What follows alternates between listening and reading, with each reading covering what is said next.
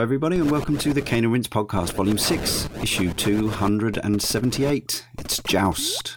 You can play along with us at Cane and Rinse. We have our entire schedule up to and including the end of the year, and that's issue 300 of the podcast. Find that all at caneandrinse.com. But for those of you looking to play along with us in the next month or thereabouts, the next 5 games we'll be covering include Legacy of Kain Soul Reaver. After that, it's Until Dawn, a recent PlayStation Plus addition to many of your libraries. Then it's Super Hexagon. After that, it's Super Mario Kart, just the first Super Mario Kart. And then we return to the Witcher series with the second of the trilogy, The Witcher 2, Assassins of Kings. You can also find articles, features, reviews, and links to our friendly, busy, intelligent forum, our Facebook page and our YouTube channel. And you can support us if you enjoy all this stuff that we provide.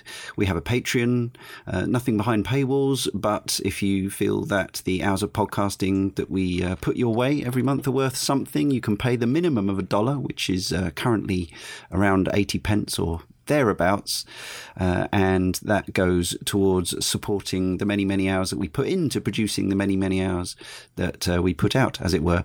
You can also buy t-shirts and bags at shop.spreadshirt.co.uk/caneandrinse. You can also please check out our video games music podcast, Sound of Play. And we are over 100 now into those. Please review, rate, subscribe both of those on iTunes, Pocket Cast, Stitcher, TuneIn, or wherever else you get your podcast from. And we thank you for it. Now joining me, Leon Shadowlord Cox in issue 278 are Mikhail Hunter Croder. Hey, hi. And Dan Bounder Clark. Hello. Have you been called a bounder before? I've been called a cad, a bounder, all sorts. Good to hear. Welcome back, gentlemen. It is us, the team of 3 who deal with the oldest games in the Cane and Rinse archives.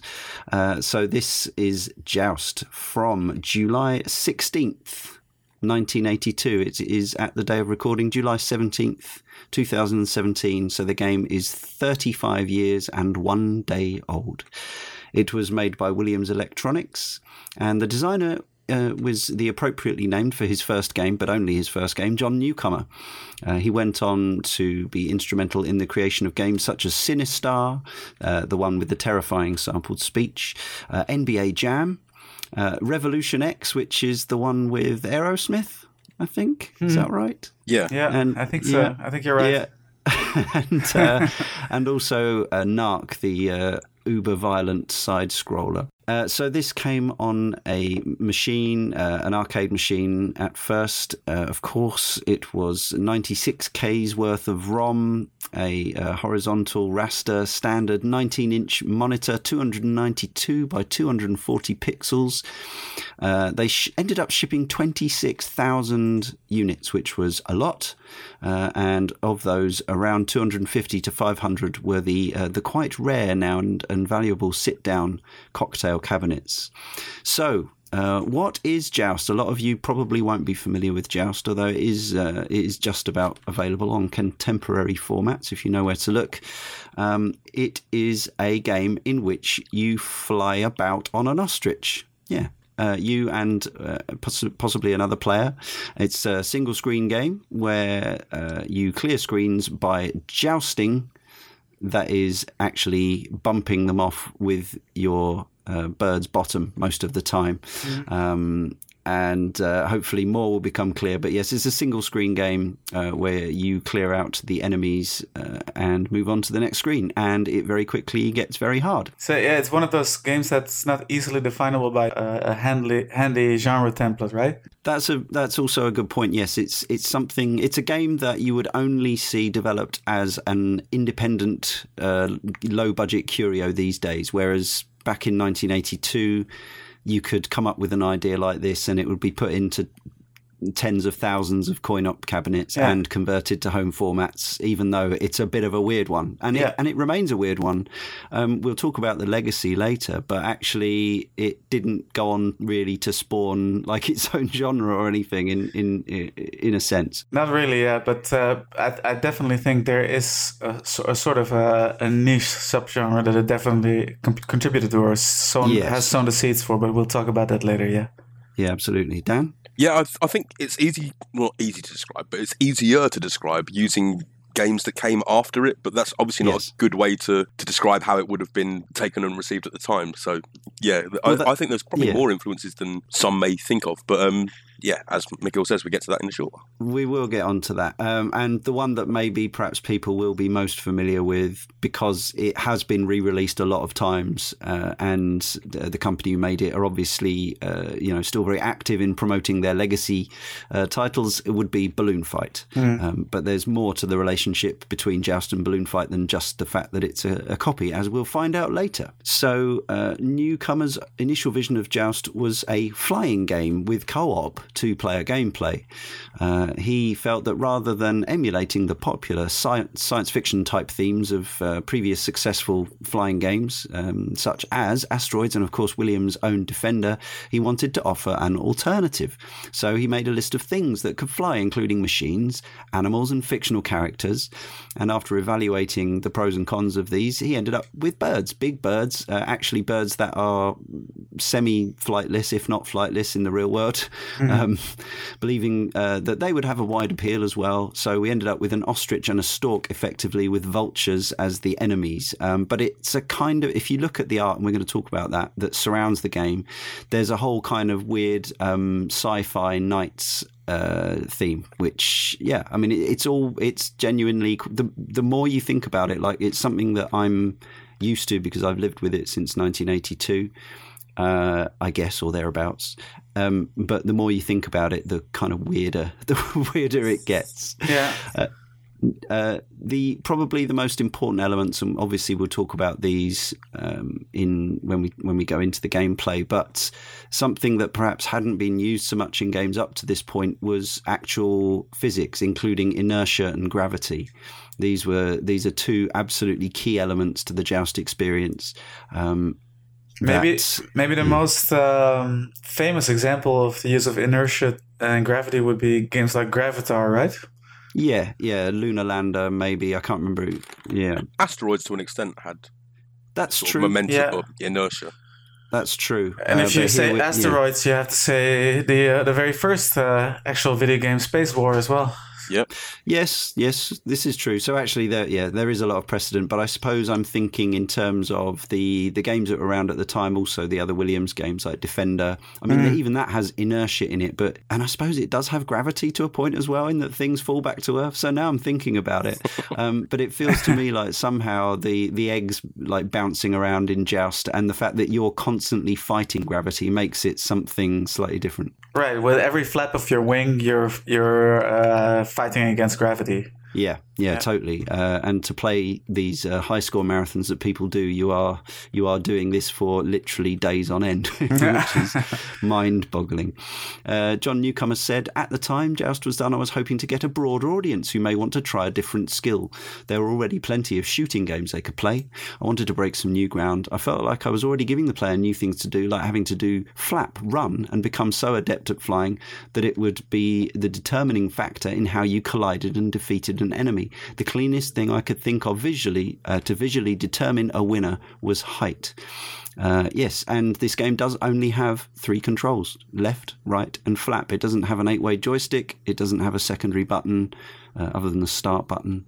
That's it. It's all controlled by running left and right, or pointing left and right, and flapping.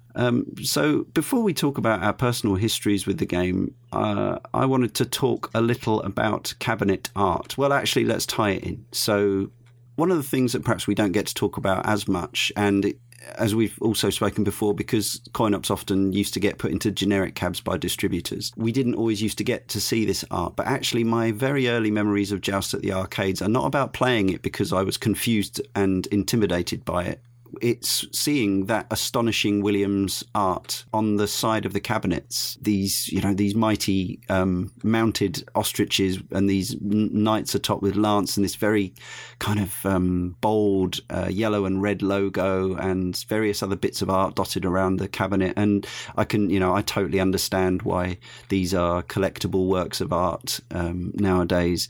And it's also, I think, something in the fact that while we were wowed by the graphics back in 1982 of games like this, they look very simple and low res now, the cabinet played a part in attracting people. That's why they had all this amazing stuff on, because the creators couldn't necessarily rely on the in-game graphics to drag people in. Although, as I say, the novelty of simply having interactive something on a screen was extraordinary back in the late 70s, early 80s. But these bezels and marquees and control panels are they are lusted over by collectors the world over, and I think it's worth sometimes just taking time out to think about and appreciate that. There's almost a mural-like quality to the huge ostrich on the side. It's quite striking, the sheer just size of it, isn't it? Absolutely, yeah. And I mean, there's nothing like, from my point of view, seeing some of these sort of classic vintage arcades that still exist in America, with a lot of these classic, vintage coin-ops from the era all lined up with their original art. Either they've been kept and preserved in beautiful condition, or there's a huge scene around recreating.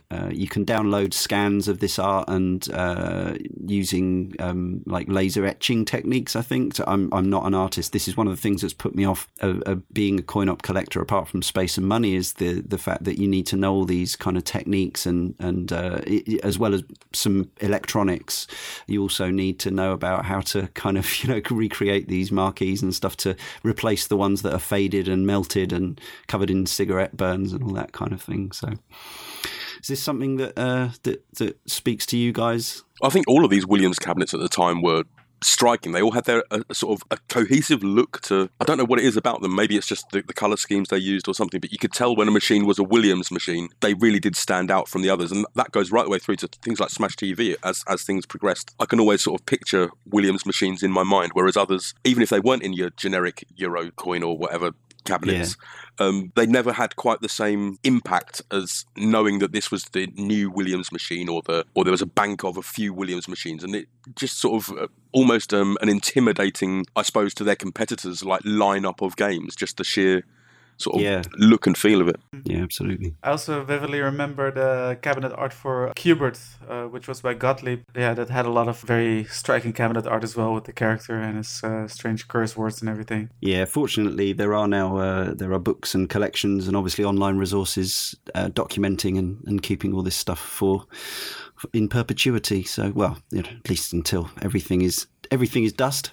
I always like to bring an apocalyptic note to proceedings, just to remind us how futile everything is. Anyway, so your history with Joust. Mine was simply that I vaguely remember seeing it a few times in arcades I was 10 when it came out. I saw, I did go down the arcades and see arcade machines at that point, but I wasn't a regular in arcades in the way that I would be when I was a little bit older. I don't think this necessarily had the same level of penetration in Europe as it did, or in the UK at least, as it did in America. I think its nature of being slightly out there, slightly quirky, meant that it perhaps didn't sort of catch on in the same way that some of either the cutesier stuff or the more instantly understandable sci-fi stuff did. And I think the reason I was put off playing it was just remember struggling with the controls, the flapping, and also the concept of the jousting itself, not really realizing that it was about kind of bottom bouncing things and trying to arrange it so that my lance was like 1 pixel above the other bird's lances. Just seemed really, really like impossible to manage. So I was hugely put off. I ended up buying it later on, as with Robotron that we covered a month or however long ago it was. I ended up buying the Atari 8-bit cartridge conversion for my Atari 8-bit computer, because this was a reliable source of games. You could just jam the cartridge into the machine and be playing straight away, which was always great. Which one of the three was it that you had? It was I had the Atari 800 XL, And yeah, there were 3 different versions for Atari 8-bits, and the one I had was the one that's considered to be the kind of the most accurate and playable version. And I played it a lot from, I guess I got it in about 1986 or 87. So it was already, a vintage game at that point by those standards. But I ended up playing it solo and in sort of co-op stroke versus, which is something we'll talk about later, with friends for at least the next 3 or 4 years until my Amiga kind of supplanted my Atari 8-bit. So the thing about that version is that it was slower and there was a lot more screen space to play with because the sprites were smaller. So it was less hectic, and even the Shadow Lords weren't quite as pacey as they are in the arcade version. So I got kind of complacent when it came to playing I guess the next version I had was the Williams Arcade Classics version on PS1. So that was mid-90s. And I've had various Williams collection versions since then, and I go through periods of playing it quite a bit, and most recently, I guess for the last 10 years now, I've been since 2006. I've been playing the Xbox Live Arcade version, as with Robotron. It's no longer available to download, but you can get it as part of the Williams Midway Arcade Origins collection, which is backwards compatible and also has Joust 2, which we'll talk a little bit about later on. So, I've been playing this on and off for about 30 years or so in one form or another. Dan, how about you? It's one of the first games I remember. I couldn't ever figure out exactly where or when. It's one of those things that's always been there. I would have been 5 when it released, and I think that would have been the sort of first age where I would have ever set foot in an arcade. Now, I can't remember if I would have been quite that young, because I can't remember if it's the Atari 2600 version or the arcade version that I remember and played first. But I remember we used to rent the VCS cartridge from the local video shop. Right.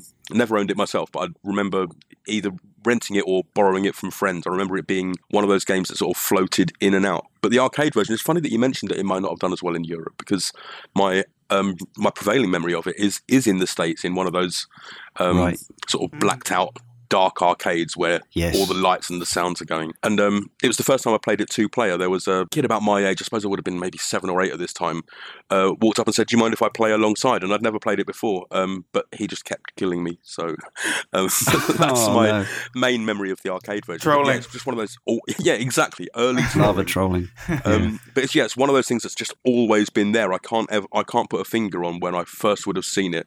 It's just one of my earliest gaming memories. Did you have the Lynx version? Was there a Lynx version? There is a Lynx version. I've only played it a few times in the years since. I never had it at the time. I think with a lot of those arcade conversions on the Lynx, as it was sort of 30 quid for a game, it always felt like there were these sort of like larger experiences that you could get for the same price. Or if I could have got Road Blasters for the same price, then I felt at the time that it was better value as such to get that. I did play the Spectrum unofficial version though. Ah, yes. I think it was on one of those tapes that a friend at school made, which I think it got renamed from Joust to Ostron. Oh, Ostron. Okay. Well, we've got some other names like that coming up later, just for fun. So, cool. Ostron wasn't one I picked up on. Yeah, it's obviously has appeared on various other formats, and basically if you played it at home in the last on a format from the last 20 years, it would simply be an emulation, but prior to that there were ports. We'll talk more about those later. So Michiel, what's your history with Joust? I can't really recall having any memory-wise related to Joust of dating back to the early 80s. But the strange thing is that it was one of those names that kept being mentioned by any gaming enthusiast. So it somehow had seeped into my consciousness. I've never, back in the days, I've never seen a machine in the wild. I might have laid my first eyes on screenshots of Joust in either Superplay or Nintendo Magazine system when they started doing those compilation on 16-bit cartridges. Yep, yeah. People were kind of lukewarm on them usually, and me also on my. I wasn't really looking to play early 80s arcade games on my spiffy 16-bit system, which is interesting when you think about it, because that's something I definitely started searching out later on much more powerful systems. So I completely agree. I had exactly the same feeling, even though I was already somebody who, considered myself interested in the history of the medium. Yeah. It was the thought of playing inferior ports, I think, was the thing. So for like the Super Nintendo version of Joust is not a great conversion. The Mega Drive version is much better for whatever reason, different team. Yeah. But I had it took until the PS1 era when I knew that the games were emulated and they were therefore that much closer to the arcades before I really got into playing conversions of classic coin-ops. So although having said that, that's making a liar of me saying that I played the 8-bit. So there was, it was like that there was that era. So you wanted to play the conversions at the 8-bit time, even if they were inferior, because it was just about having them at home. And then you wanted to play them later when there was more nostalgia involved and they were more accurate conversions. But in that mid-period, in the 16-bit era, you and I, for instance, weren't that interested because you were getting a kind of a watered down experience that didn't offer, the best of either thing. Maybe is that it's not just that. It's also I was really getting excited about the arcade games at the time. Super Street Fighter 2 or Street Fighter 2 coming to the Super Nintendo. All sorts of side-scrolling beat 'em ups. Cool side-scrolling platformers with multi-parallax scrolling backgrounds and vivid colors. And just black screens with little tiny creatures on it didn't really excite me at the time. And also the pricing was an issue, as Dan said, because you would buy a Williams collection cartridge for a 16-bit machine and it would be like 50 quid or 40 to whatever pounds, and you would get maybe four classic games on there that would be, close-ish in some cases to a conversion. But it took until CD, optical formats and downloadable formats before they could start selling these at a kind of reduced retro price sort of thing. So. And it was only after the millennium where I started to have more of a historical archive-like interest in video games and wanted to have direct access to a lot of classic games of the past. Yeah. So have you played it much in modern times then? Not that much either. I played it on the same compilation I play Robotron on. The Midway Arcade Treasures Volume 1 on the original Xbox. Early 2000s. And on that compilation, the likes of Defender, Robotron, and Smash TV are just really nice and accessible and really comfort food for me to get into. And Joust is something I enjoy when I play it, but it's not a game of that mold where it just has a very strong pull on me. To a degree. When I play it, I do get into it, but not quite to that degree. Yeah, I would go along with that. The kind of the more I've been back to it these last few weeks in preparation for the podcast, the more hooked I've found that I've got onto it again, and I've found it very, very much one more go-ish at points, thinking one of those games where you think I really shouldn't have lost that particular life at that particular point, and that set me up for a bad game, so I'm going to go back and do that again, kind of thing. Definitely true. Obviously we'll talk more about the specifics of the gameplay, but I want to talk about the actual the graphics now, how this game looks. We've already described a black backdrop, which is true unless you play the Xbox 360 version with the enhanced graphics on. And I have to say, in this case, that actually I think this is one of the only cases where I think that the supposedly enhanced graphics is actually worth playing. Now, I don't use it most of the time, but actually what they added was a kind of quite cool 3D cave effect, a big lava cave. So it looks like you're playing kind of, in a vast cavern. But it's not over the top. It's quite subtle. It sort of fits in with the vibe, and the sprites are a little bit more detailed as well. So that's actually not an insult to the legacy of the game in this case. But generally you're looking at a black screen with a few reddish brown platforms on it and a number of birds, which starts off at a very small number of birds and soon ratchets up to a very large number of birds, and a certain amount of slowdown as well. To animate the birds, artist Jan Hendricks used Edward Muybridge's book Animals in Motion as a reference.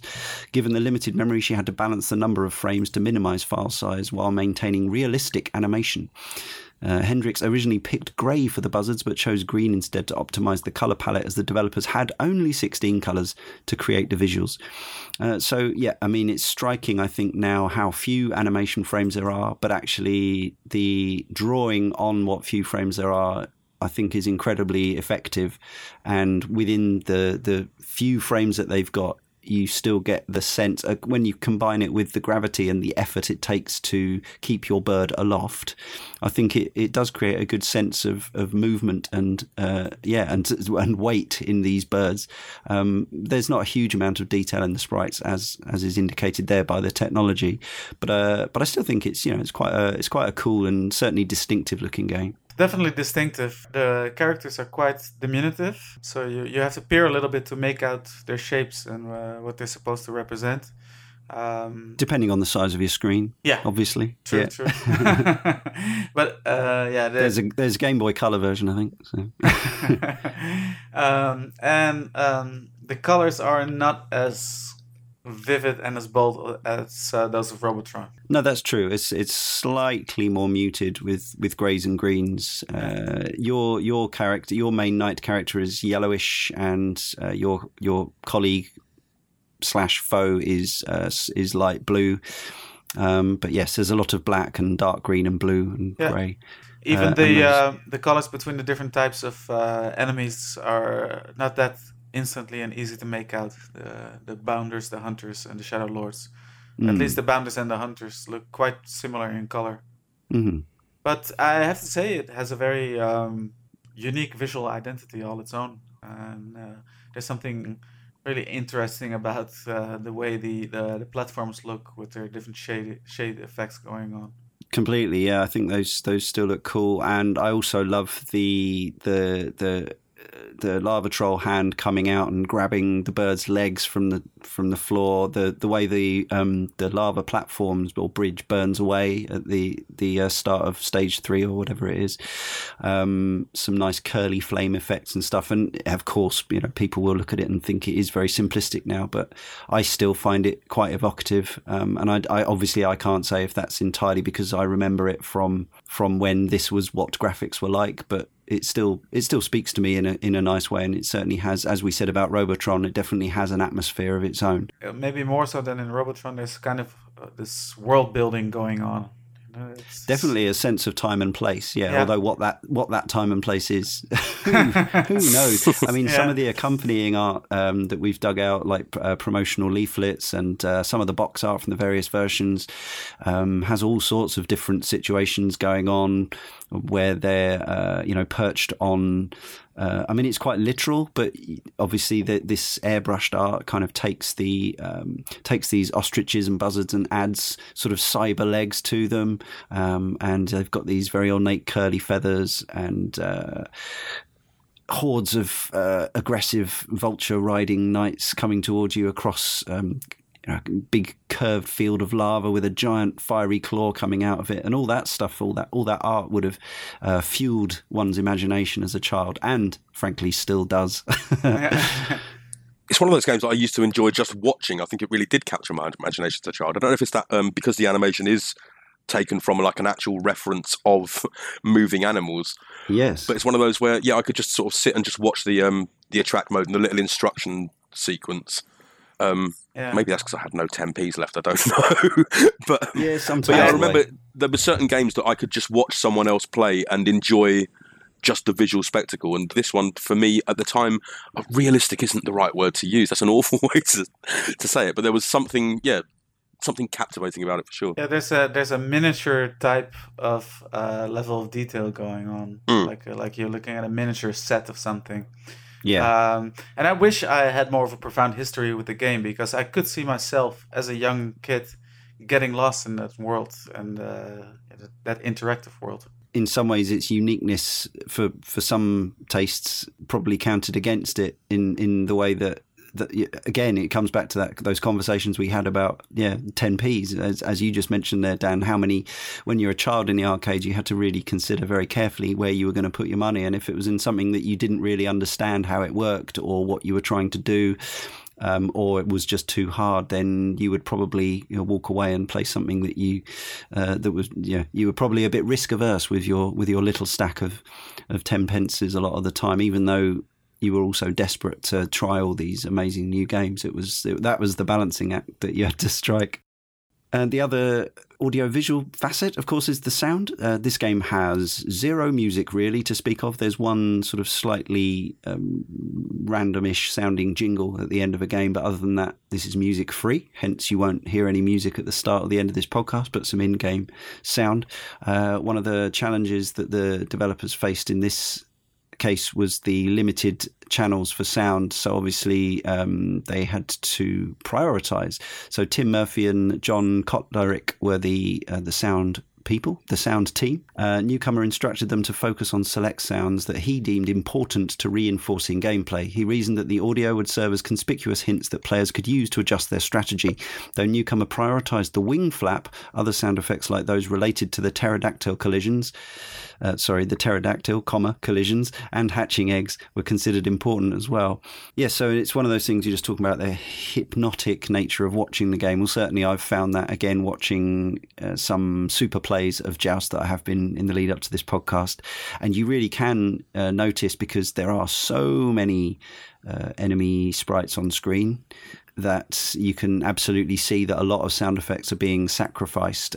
One of the interesting things about this game is that the enemies bounce off each other a lot. They often joust directly towards one another and rebound, and that becomes, you end up with these kind of Frogger type situations where you're desperately trying to flap up between the gaps.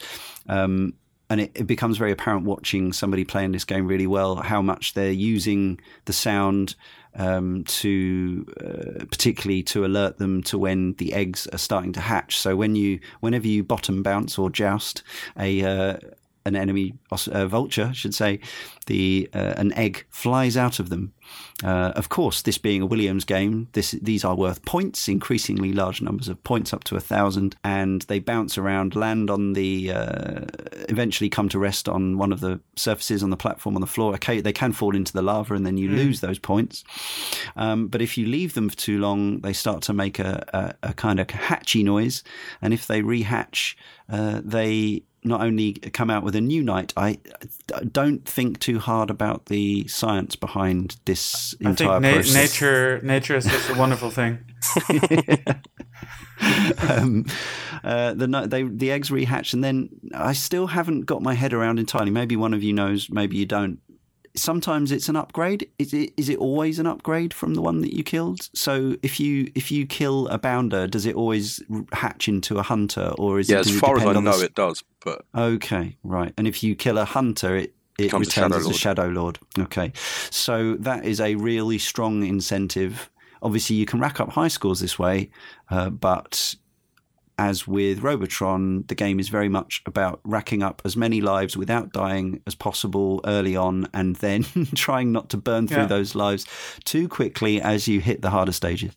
We must also mention that when the new knight hatches, you can actually kill them by just touching them before a vulture comes to scoop them up and put them on their backs. Yeah, absolutely. And before I get too deeply into gameplay, which we're coming right to, I just wanted to talk about the sound a little more specifically, in the sense that some of the sound effects, again, we talked about in Robotron how they were already, some of them were familiar from earlier Williams games, including earlier Williams coin-ops, pinball coin-ops, I should say, pinball games. And also, what's interesting is Joust 2 actually brought back some of the old Williams sound effects in 1986 that weren't used in Joust. So some of these effects were familiar. Some of them now sound, these are not sampled effects. So these are, chip generated. So when two lances collide, you get this very sort of, chip soundy kind of poing. And I think the most striking sound, which is obviously something that Newcomer and his team would play around with again was with Sinistar when they did start using sampled sounds. But the pterodactyl shriek still puts the wind up me whenever that comes about. But again, it's intended that way. Yeah, absolutely. But again, it's hard for me to sort of separate my feelings about the sound of this game into a sort of meaningful critique, other than it sounds really cool to me, but on an important gameplay level, it's so cool to read that Newcomer and the team were absolutely conscious of the prioritization of sound within their limited channels, because the game, I don't think, would have probably lasted as well if they hadn't made those critical design choices. If you think that Newcomer is he's not just a programmer, he was an actual game designer, board game designer. So it makes sense he thought on that level to make the sound design an actual aspect of the play mechanics. Another small thing about the sound I wanted to mention also is that the spawning of sound effect is exactly the same as the spawning of sound effect in Robotron. So we talked in Robotron how those sounds sort of became synonymous with video games throughout the ages, and that's definitely helped to carry on that legacy. Definitely, and you wonder if, as well as it being economical to reuse sound effects, I also wonder if there was an element of the player will understand this. So they reuse a sound effect for a similar purpose in a different game, because it's basically a shorthand of saying, and now you are regenerating and you are safe for a temporary period of time. Yeah, that makes sense. Also similar to a band using like particular samples to sort of make their sound. It's like, these are the Williams bank of sounds that you recognise our machines through. Yeah, absolutely. And it's fun. I've been playing Jeff Minter's Polybios recently, and of course he still uses that same bank of sounds as well. He also brings in lots of other bits and bobs from the history of the medium, but famously, virtually every time he puts out a game, even now on the PS4 in 2017, it's got sampled sound from the Williams library, and it instantly evokes certain feelings, just as it did several years ago in TXK, and just as it did in Lamatron in 1990. And so good on Jeff keeping that sound bank alive. The other, this is a game, let's say, where there are not that many distinctive elements if you count them up, but actually everything that's there is completely vital to the gameplay experience. And one of the keys to that is the platforms, which are dotted around the screen. So Newcomer added platforms to the environment after the combat was devised. A static game world was chosen over a scrolling world to showcase visual textures applied to the platforms, which Michiel mentioned as we were talking about graphics there. These were quite ornate for the time, and if they'd been scrolling, they would have had to have been probably simple without textures, as they were on, say, the Atari VCS version that Dan mentioned. The hardware could not easily display the textures while scrolling, and the team felt that displaying the whole environment would aid players. It certainly does. The screen wraps around at the side, I should say. There is a little blind spot. The last game world element was a lava pit and a hand reaching out to destroy the characters too close to the bottom. Newcomer placed the platforms to optimize Futz and Reuter's enemy artificial intelligence AI, which factors attack patterns based partly on platform placements. So the enemies genuinely appear to still think to me. Certainly the Shadow Lords, I still think of them as evil. Like the Bounders may seem quite dumb. They try to get above you at the on occasion, and they actually seem mostly interested in speeding across the area very fast for the most part. I was very pleased to read, like it's amazing actually. There's been essays written on the AI in Pac-Man and the Ghosts, and obviously Pac-Man predates this by a couple of years, so it shouldn't be surprising. But actually the fact that these enemies it's the fact that they're not tied to a grid. They work in the same way as you do. That still surprises and amuses my brain. The fact that they have the same kind of the same freedom as you do, and they can also come a cropper in the same way as you can from the lava trial and stuff like that. Occasionally they will just fly into the lava and stuff like that. So bounders, the red ones, the lowest form of enemy, fly around the environment randomly, occasionally reacting to the protagonist is what the official line is. Hunters seek the player's character in an effort to collide. Shadow Lords, which are the blue top-end ones, fly quickly and closer to the top of the screen. Futzenreiter designed them to fly higher when close to the protagonist to increase the Shadow Lord's chances of victory against the player. So that's why, it's simple stuff in a way.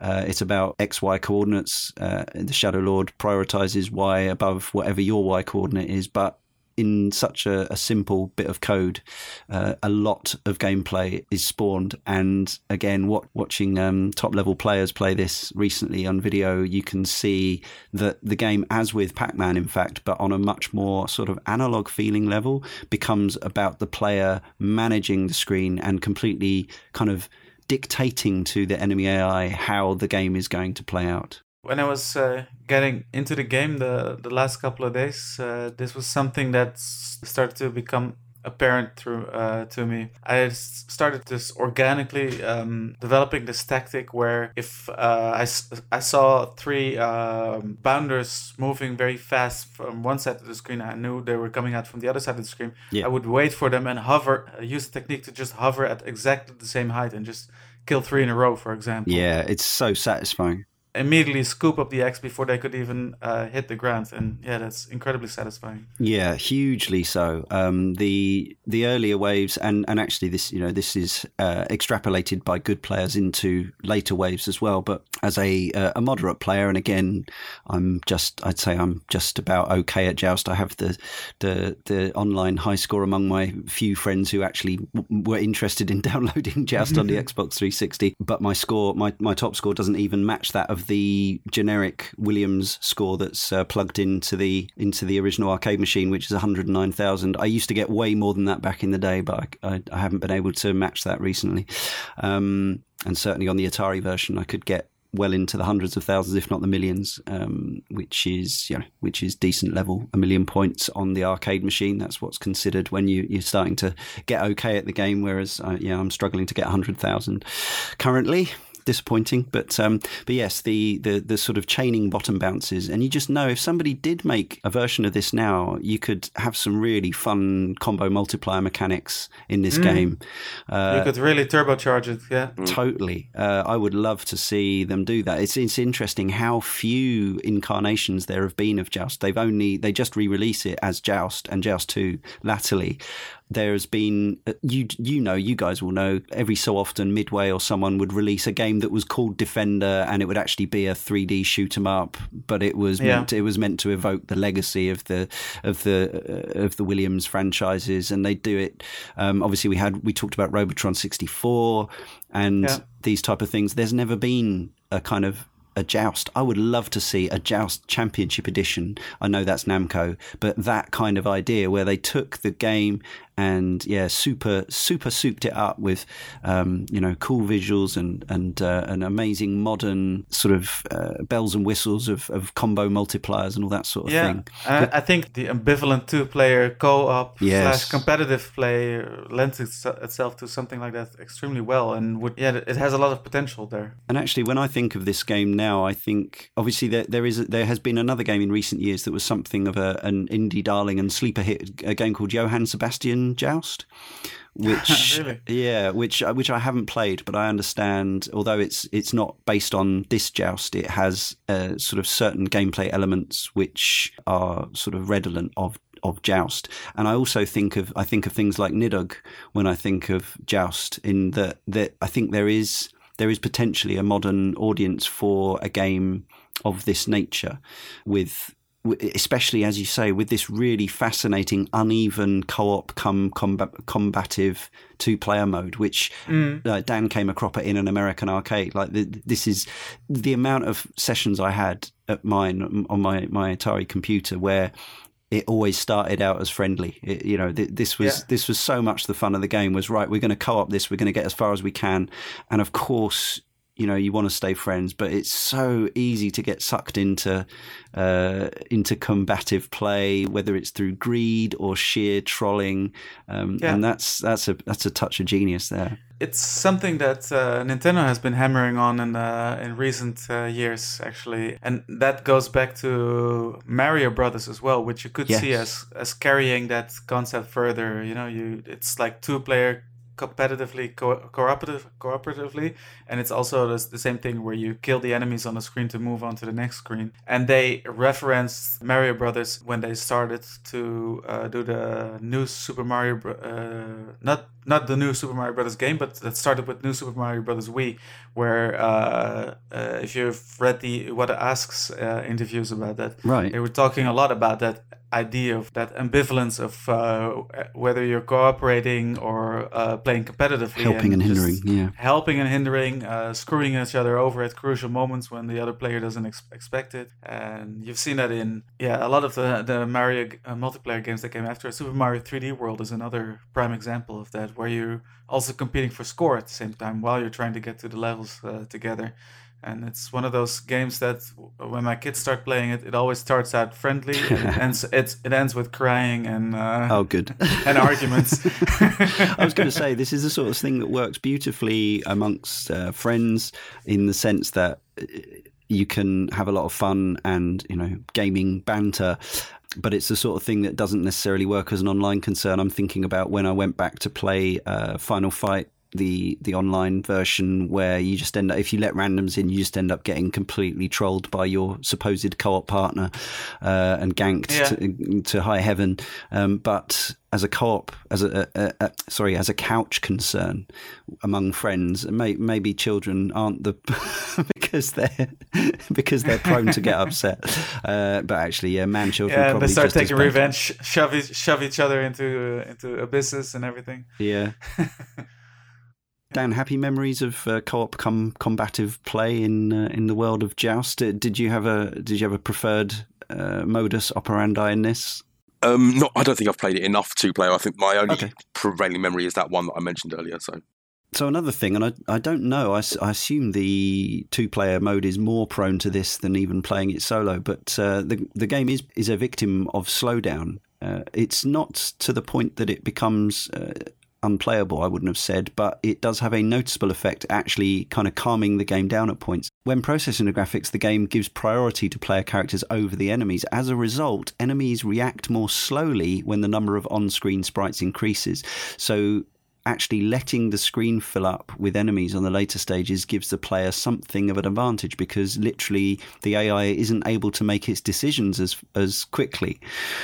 So that's curious in itself. It's a bit risk and reward, though, isn't it? I suppose that by accidental, I suppose, but that you're still building yourself up for failure. That there is so much that if it does go wrong, then you're going to die. It will have less maneuvering room. Absolutely. And of course, when you start killing them, because you have to ultimately to keep going and continue on and get the points, the game starts to speed up again. So you're really managing things at that point.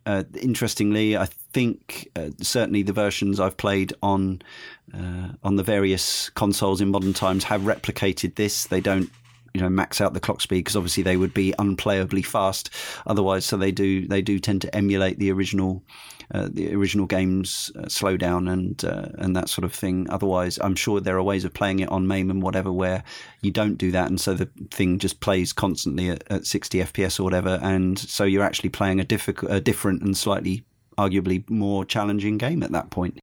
So we talked about the egg hatch upgrades, and that's the whole managing the screen thing. Certainly, again, watching people who know what they're doing playing Joust, they tend to bop a few birds and then go on a little hoovering up egg run. So it's not economical or safe to bop one, and then if you don't get the egg while it's still in the air, to drop down and then get one and then go back and get another bird and then get the egg, and so on and so forth. You should be looking at Jousting. I guess Joust is one of the most misleading names in the history of the game. It really doesn't. It really is like it's far more like bopping things in a Mario style than it is actually jousting, for the most part. Well, that's the thing, right? Where you had trouble. You first started playing it because you were actually trying to joust. Yeah, exactly. With the other knights. Yeah. And you can get to a point where you do get a bit more adept with that stuff, to the point that it's more about flapping and coming down, estimating the trajectory of the enemy and coming down in an arc so that you land on it just above.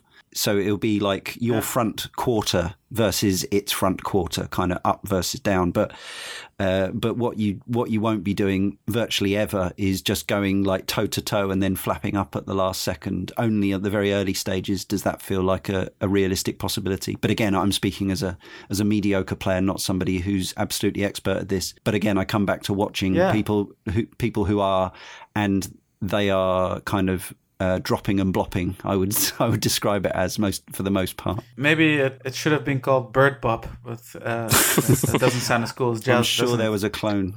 I'm sure there was at least one clone called Bird Bop. I know over on Classic Game Room, the very popular YouTube channel, he calls it Bird Ass. So yeah, I was almost going to bring that up. Yeah, I'm glad you did. Yeah, It's interesting that you mentioned Mario as a thing from coming down on the top of enemies, because the first Mario game, well, other than Donkey Kong, obviously, but Mario Brothers, the original, is almost like Joust in reverse, where you have to have the lower ground to. That's true, and then you kick things, don't you, by running at them, which is a bit like hoovering up the eggs, isn't it? Yeah. Yeah, I'd say it was definitely an influence. More of which later. So another key element of Joust is the pterodactyl. Beware the quotes unbeatable ? Pterodactyl. I love how that gives it away already. Yeah, absolutely. Unbeatable. So it has a 1 pixel open closed mouth. You can jab your 1 pixel lance into its closed mouth and kill it. Or when it's screaming at you, it has a 3 pixel open mouth, which gives you 3 times the chance of accurately stabbing the pterodactyl in the mouth. Now, for the most part, the pterodactyl is a hurry up mechanism, and it comes on and swoops from across the screen to get you moving, to stop you just keeping alive on one screen. And because, of course, what you could do is keep dropping the last bird, waiting for it to rehatch, dropping it again, and so on and so forth. So they had to have something to keep the player clean and honest and get the next quarter flowing into the machine. So in comes the pterodactyl. Actually, later in the game, you can end up with, well, I say later, some levels into the game, you can end up with more than 1 pterodactyl on the screen. I don't know if there's a limit to that. I've never seen more than 2, I don't think.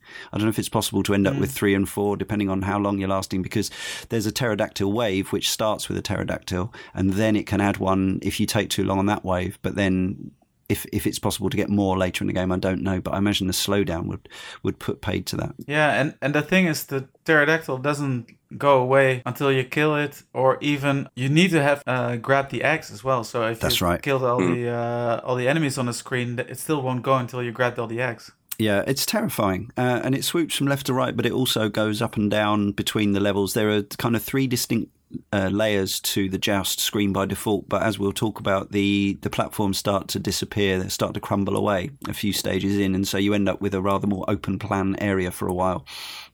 It zooms off to the side. It accelerates in speed. There's the bit that we mentioned earlier between the wraparound, the horizontal wraparound. There's a blind spot as well, which is a place that many will come a cropper.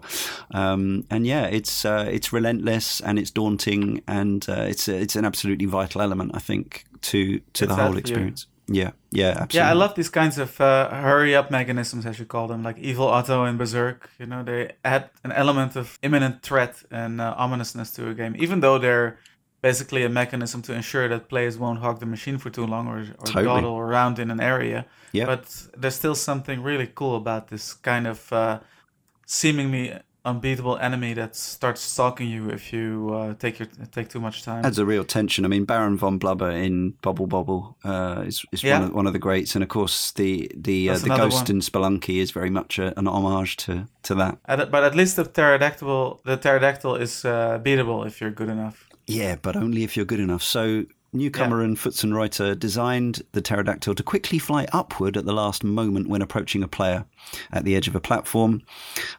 Now, famously, a bug which allowed the pterodactyl to be easily defeated was discovered after the game was first distributed. So basically, the pterodactyl would fly on, and if the player knight sat on the center ledge, you would have to have one enemy still captured at the bottom of the screen by the lava troll, which I still think is a fantastic feature. The fact that the lava troll is trying to pull this enemy into the lava and it's trying to flap away. So cool. But yes, you could just wait for the pterodactyls to keep flying on the screen, and it would pretty much fly into your lance and kill itself for large points.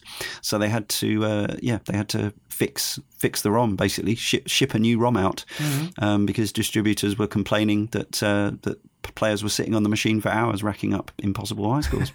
So the waves.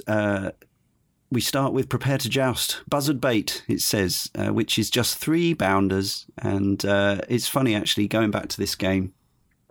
After, I guess I've had sort of various, as you tend to do, phases of playing this game. So I played it tons on my Atari. Then I played it a ton when it came out on PlayStation. Then a few years off. Then it came out for the next gen machines. Then I got it on Xbox 360 and played it for a while. And then actually, I haven't played it loads for the last decade or so. Turning it back on again in recent times, ahead of this show, I was intimidated even by Wave 1, thinking everything was so fast, everything was like so aggressive, even Wave 1 3 times bounders. But now, just a few weeks in, when I start my first credit of a session up, I'm always astonished by how slow and easy Wave 1 seems. Even though only a few weeks ago it seemed really harsh and tough. Second wave offers you it tells you it's a survival wave and gives you a 3,000 point bonus for not dying. Now 3,000 points in the long term isn't a huge amount of points, but at the start of the game, it's a fair chunk towards the 20,000 you need by default for an extra life. And this first wave only gives you 4 times bounder enemies. But yeah, I can still die on that wave if I'm not concentrating. For sure. Next, the bridges burn. So the lava now comes into play on stage 3. The game's been pretty friendly up to this point. The lava troll hasn't arrived yet, but you can now fall off of the screen into hot liquid fiery death. But yeah, so can the eggs. And there are 6 bounders on the screen, so you've already doubled the number of enemies from the first stage just 2 stages ago. Next up, the lava troll is now in play, and as well as 3 bounders, it ups the ante with 3 hunters. So you've still got 6 enemies, but 3 of them are the considerably more dangerous grey type. Then, the beautiful egg wave. So this is, I guess it feels a bit like the brain wave in Robotron, in that you've got the potential for huge collecty points, but it's even safer than that, because the first it's really not very long, is it? But it's probably about the first 10, 15 seconds. Nothing happens other than you collect eggs, and you get 250, 500, 750, 1,000. So by the time you've collected a 4th egg, you're getting 1,000 points per egg, and there are like 12 eggs or something on the screen, maybe 10 eggs, something like that. But they not only do they start to hatch, but they all start to hatch at the same time. So if you haven't collected 2 or 3 of them, riderless vultures swoop in, which again is just still such a cool thing, I think. Yeah, and I think so too. The knights appear from the eggs. Again, don't think too hard about the science, the biology, and if the birds kind of they slow down a bit and they land and they walk up to these knights, but then they instantly remount them and take off and start behaving like regular enemies. But it's a very cool way to. It's a stage where you're thinking, I'm glad I got here. I've added a bunch of points. By this point, you're looking to head towards your 2nd extra life, I think. And it's got the same nice feeling of satisfying collecting as the humans in Robotron, and the numbers appear in the same way, and it's all very satisfying, I think. Have you ever tried not collecting any of the eggs in the egg wave? Probably back in the day. Have you done it recently? I meant to try it, and then I completely forgot until just this moment. I completely forgot that it was one of those things that I meant to do. Because would you suddenly then, like, I guess it's going to slow things down an awful lot. Yeah. I think, because you'd have, I think it's about, but there's... If you see all those eggs, you want to grab them. Yeah. It's very hard to resist, isn't it? But there might be a score advantage in letting them all hatch, and then if you could kill all 12, then you're going to get the points for the enemies and the eggs as well, and possibly even more than once. Wow. And possibly some pterodactyls. Yeah, that's a really good point. So I'd be interested. I didn't particularly recall watching many egg waves. I think I did see 1 or 2 egg waves on the Super Plays, but I think they just hoover them up. So I guess they don't feel that long term there's a massive advantage. But so there's, I think on the first egg wave there's 7 across the top 2 platforms, 3 and 4, and then there's about 1, 2, 3, 4, 5. There's like another, I think there must be something like 12 eggs across the screen. So surely if you let them all hatch, I think you must be in slowdown territory at that point. But also quite a lot of fun, I would imagine. I also don't know on that first egg wave whether they automatically all become bounders, hunters, and or shadow lords, or whether they all... I think they all become just regular bounders. Okay, but then maybe if you kill them and they rehatch, then they upgrade in the usual fashion. Yeah, then they upgrade. Yeah. Okay, and by that point... What I find is interesting about the egg wave is that the eggs are always in different locations, right? It's kind of randomly. They vary. The egg wave starts. Yeah, it's always 7 across the top, but they might be 3 on one side or 4 on the other, whatever. The trick is that, and this reminds me maybe most of Robotron more than anything else in the game, is where you make this map on your retina where all the eggs are, and you start to plot your ideal route throughout the level before the round even starts. So it's this whole making a quick plan in your head and trying to carry it out. And if you have the controls down well pat, you can certainly scoop up a lot before they start hatching. Yeah, and actually another game that I think that came a couple of years later and has been re-released since, that it feels like in terms of getting around and hoovering things up, is Sega's Flicky. That's sort of bouncing in arcs and then gathering things up. And one of my favourite things about Joust to this day still remains the fact that it started out as a bug and they left it in as a feature effectively, which is where if you approach a platform at a low enough level horizontally that the ostrich doesn't have room enough to extend its legs, it bounces across the surface. And I still love that. I still think it feels great. And I will do it on the egg wave deliberately to maximize the amount of time, because otherwise, one of the things we haven't said, which is when you're on the ground, you're pretty slow and unmaneuverable, very, very inertia driven, very like early Mario again, isn't it? Like when he's slow, he's really, really slow. And although it doesn't take long to build up ahead of speed, this is a really fast game, and the enemies will be, heading down the screen towards you. So actually bouncing on your big soft feathered tummy across the platforms is enjoyable. It's enjoyable in the same way as it's enjoyable to do one of those diving jumps across the water in Super Mario Sunshine or something like that. Yeah, like skimming a stone off the water. Yeah, definitely, yeah. So while playtesting the game, the team discovered an animation bug they described as a belly flop. The floor allows players to force an ostrich or stork through an otherwise impassable small gap between 2 adjacent platforms or very close elevation. Because it provided an interesting method to perform a sneak attack on an opponent below the gap, the developers decided to keep the defect rather than fix it. So this is where, you're belly bouncing across the platforms and the middle level, and there's a tiny little gap. And brilliantly, I think the Atari version I had even maintained this, because these are the sort of subtleties that home conversions would often miss. They wouldn't understand all the subtleties of the behavior of the game or keep in all the bugs or whatever, and they would make their own changes based on what they thought was best or what the machine could handle. But I'm pretty sure I remember doing this on my home version, which is, squeezing in between the 2 little platforms on the right-hand side of the screen. It's almost like a little mini teleport shortcut down onto the people below you. And especially if you are playing sort of versus against somebody who doesn't know the game as intimately as you can have lots of "how the hell did you kill me from there" type of moments, which is what you want. It also works for eggs. I haven't seen that documented anywhere. I gave it a search when I spotted it happen on the right. it happened on the 360 version, and I wondered if it happened in the arcades as well. So I went back and checked, and yeah, eggs can sneak through that gap too if one goes diagonally upwards. Oh, right, yeah. It can pop through to the other side, but I can't find that documented anywhere, so I guess it's not a major thing. No, I suppose, yeah. It's just, to do with the size of the egg. Yeah, a pure quirk, yeah. So, yeah, score chasing. As I say, the default high score on the machine is Williams, 109,102, paltry by the standards of good players. No pun intended. Ouch. I'd fire you, but you're a guest. Stored by AA batteries, the high score. So when the machine's unplugged, the way that those Williams coin-ops used to keep the scores going was to have a set of batteries plugged in, which I think is kind of cool. Nice.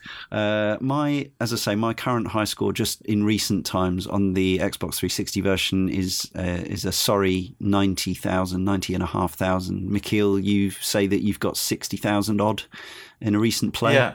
Yeah. That's I'm going to give a lot of excuses. I'm not really that much into Joust. It's fine. I don't play it very seriously. And no, still. It's fine. It takes about an hour to get to 1 million points, I think. And as I say, I definitely used to do better in the day. I must also say that I definitely enjoyed the last time I played, and as has been the case for all the older arcade games I've been to recently because of being on the Cane and Rinse podcast and trying to get into the nitty gritty of it and trying to figure out how things work. So it's definitely been a pleasure. Yeah, absolutely. And I often find, as I say, with these games with a reduced number of elements compared to modern games, in some ways, there's actually it's easier to kind of pick apart the sort of the relationship between those elements. And I don't know whether we've actually explained why. I think we've picked out some of the bits and bobs why Joust remains enjoyable, often by likening it to other experiences. But I absolutely think it does. And we've still got a little time to go, so hopefully we can be even more enlightening.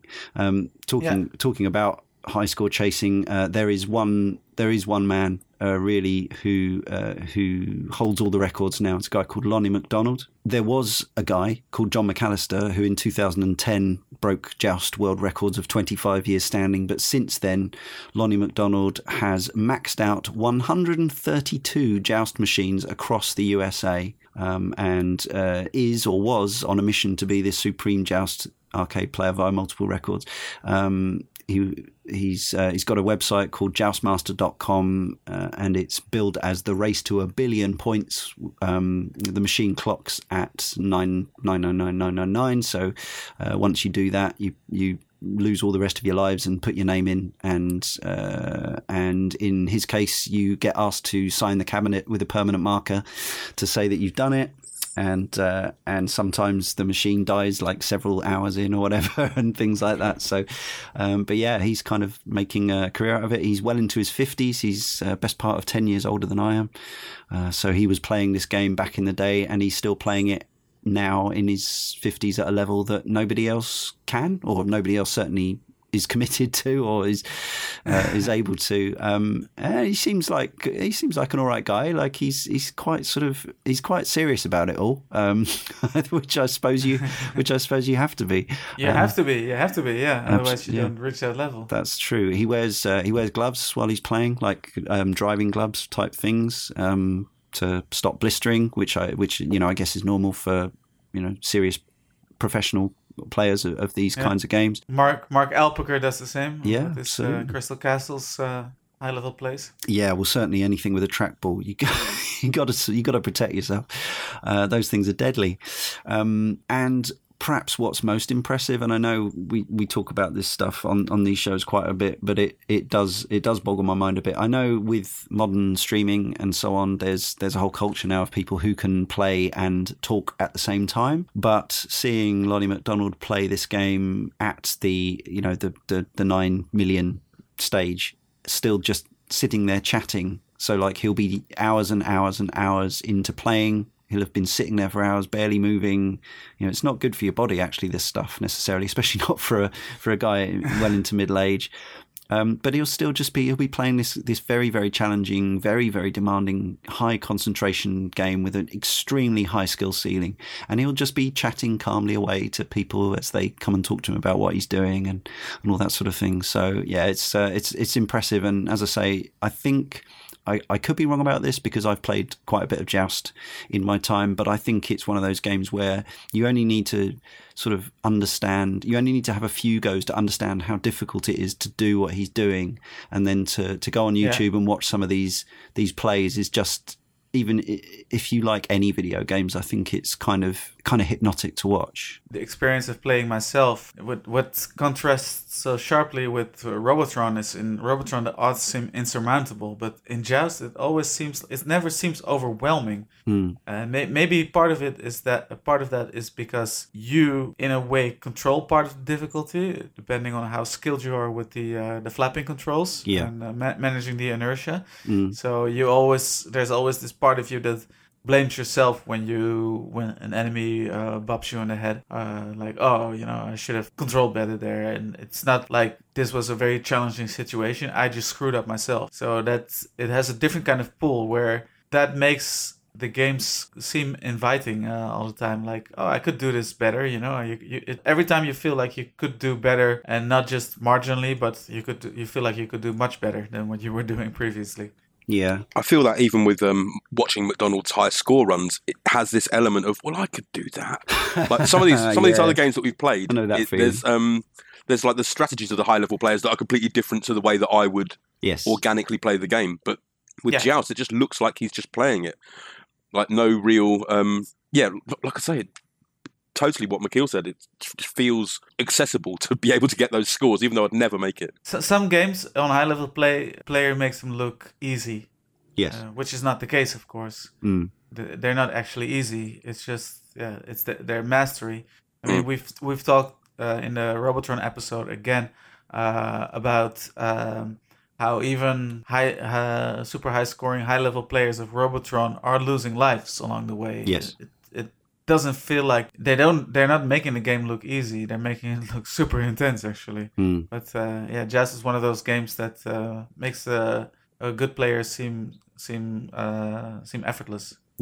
It's knowing I've noticed my skill return to somewhere approaching where it was when I used to play this more in the last few weeks. It's just about knowing the timing on the flapping, isn't it? Like, it's so much about knowing the feel of controlling the bird. It's not just a game where you can instantly start a game of Robotron and your inputs are replicated perfectly and reliably by your avatar on the screen. It is 8-way maneuvering, it is 8-way shooting. But with Joust, you are a slave to the physics of the game to an extent, and you're constantly fighting against that gravity. It's another game where I know we talked about this on recent podcasts of a similar game, talking about games of a similar nature, but there is again something that I feel like I've missed playing home versions of this. I've played this game on a lot of different joysticks and controllers, but hearing the sound of the cabinet being slapped when you're pressing that flat button with that resilient steel shafted joystick clicking left and right, and that micro switch button being hammered, there's something, I think, again, that sort of enjoyable kinetic feedback about playing it on one of the original machines compared to playing it emulated or on a home conversion, which perhaps you're missing out slightly on that part of the experience. Absolutely. A site which I'm not familiar with called Plural Site interviewed John Newcomer in 2015. They said Joust was a huge game when it was released in 1982 and remains a cultural favourite. When fans like Lonnie McDonald continue to set records, it must validate some of the decisions you made when creating the game. I know you've had other successes during your career and was wondering if you can shed some light on the process of designing such popular icons. And John Newcomer replied, "It does validate, and I'm still surprised that the old arcade classics still get notoriety. I think it had a lot to do with the purity of the design. Either players connected with the idea or not. There wasn't enough memory to hide behind a lot of varied levels and sizzling effects the basic core mechanic had to be addictive. The lesson learned is what's popular today in design: get the core loop right. The basic gameplay has to be so entertaining and addictive that a player will have a compulsion to repeat the pattern over and over. And if the controls aren't right, there is nothing you can do to save the game. True then and true now. A word about Lonnie and other record holders. At no time did anyone in the arcade business expect players could get so good that we'll be seeing scores of 1 million plus. Joust only planned for 9,999,999, and Lonnie easily wraps that. We didn't put enough zeros on the scores, and champion players wrap the score digits. With many games, weird things happen and as it wasn't accounted for. I love these players who got so good. That dedication to learning to be that good is incredibly flattering. It's also a great reminder to never underestimate the skills a human can achieve. A sheer determination. Absolutely. And it's good. I think it's good to hear John Newcomer. Obviously, he's still in games design. Like the games he works on now aren't necessarily things that you would know, or he would not be obviously as instrumental in their development as he would have been as the one main designer on a team of 8 people or whatever back in 1982. But it's good to know that he certainly identifies as we do. I think those of us who think about what we're doing when we play, those who contribute to Cane and Rinse, those who listen to it, those who make other podcasts, that core gameplay loop is the thing, and it always has been the thing. And in fact, that's why some of these games are as good as Timeless, despite their limited, primitive visuals and whatever, because I can go back to Joust, and while I might like, as I said earlier, I might like Joust CE, which has extra things which trigger even more of an endorphin rush, like Pac-Man Championship Editions, insane chains of ghosts and things like that. I'm looking for the equivalent in Joust of multiple eggs and bells and whistles. As I said earlier, I can still feel the pull to keep playing Joust, even when I'm literally sitting there on the Xbox 360 I've still got like 100 games installed on that machine, various eras, various levels of graphical extraordinariness and open world games from the last few years and things like that. And yet I'm still going, one more go of Joust, because damn, I can beat that high score. I can bop 3 vultures, I should say, in a row, and it will still feel just as good as anything I could do in one of these modern games. Well, there's the thing about arcade games and the design purity, as Newcomer said.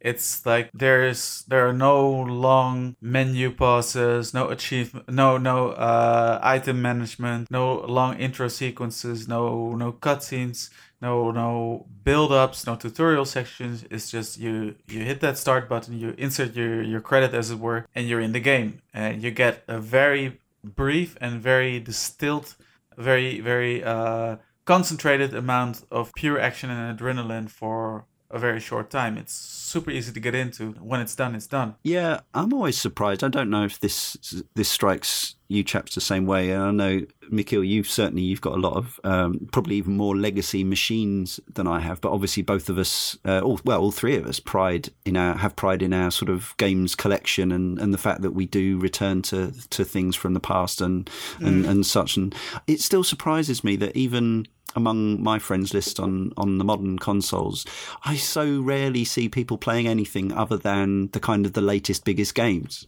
Mm-hmm. I know that if people were looking at what I'm playing, they would often see that I'm playing, Joust or whatever, or something of that equivalent. Whereas I just virtually never sort of catch, for want of a better term, even people I know who are similarly disposed. I guess it's the pressure of playing, the new and shiny and wanting to be part of the zeitgeist and whatever else. But it does surprise me sometimes. Even people don't even seem to return to kind of hot games from like 3 years ago or 5 years ago. It's just like, I find it bizarre. I don't stop watching a movie or listening to an album because it's got like 3 years old. Do you know what I mean? Yeah, I mean, this is going off on a slight tangent, but I'm a huge advocate for arcade gaming and arcade style games. Also because it's something that I've been missing, let's say, for a certain part of the 2000s. Because I wasn't playing any of this sort of games, right? And it was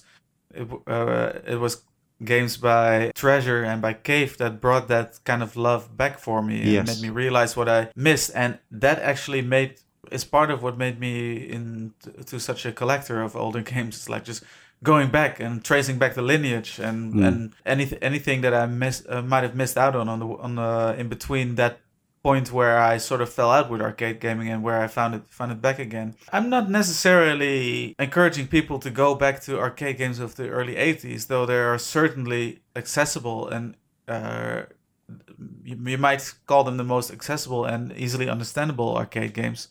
But try out a game by Cave or by Gref or something like that, and just especially if now when you get older and you have less time to manage, it's you can just fire up an arcade game for half an hour and get everything you can get with larger and bigger games for consoles and PCs that you.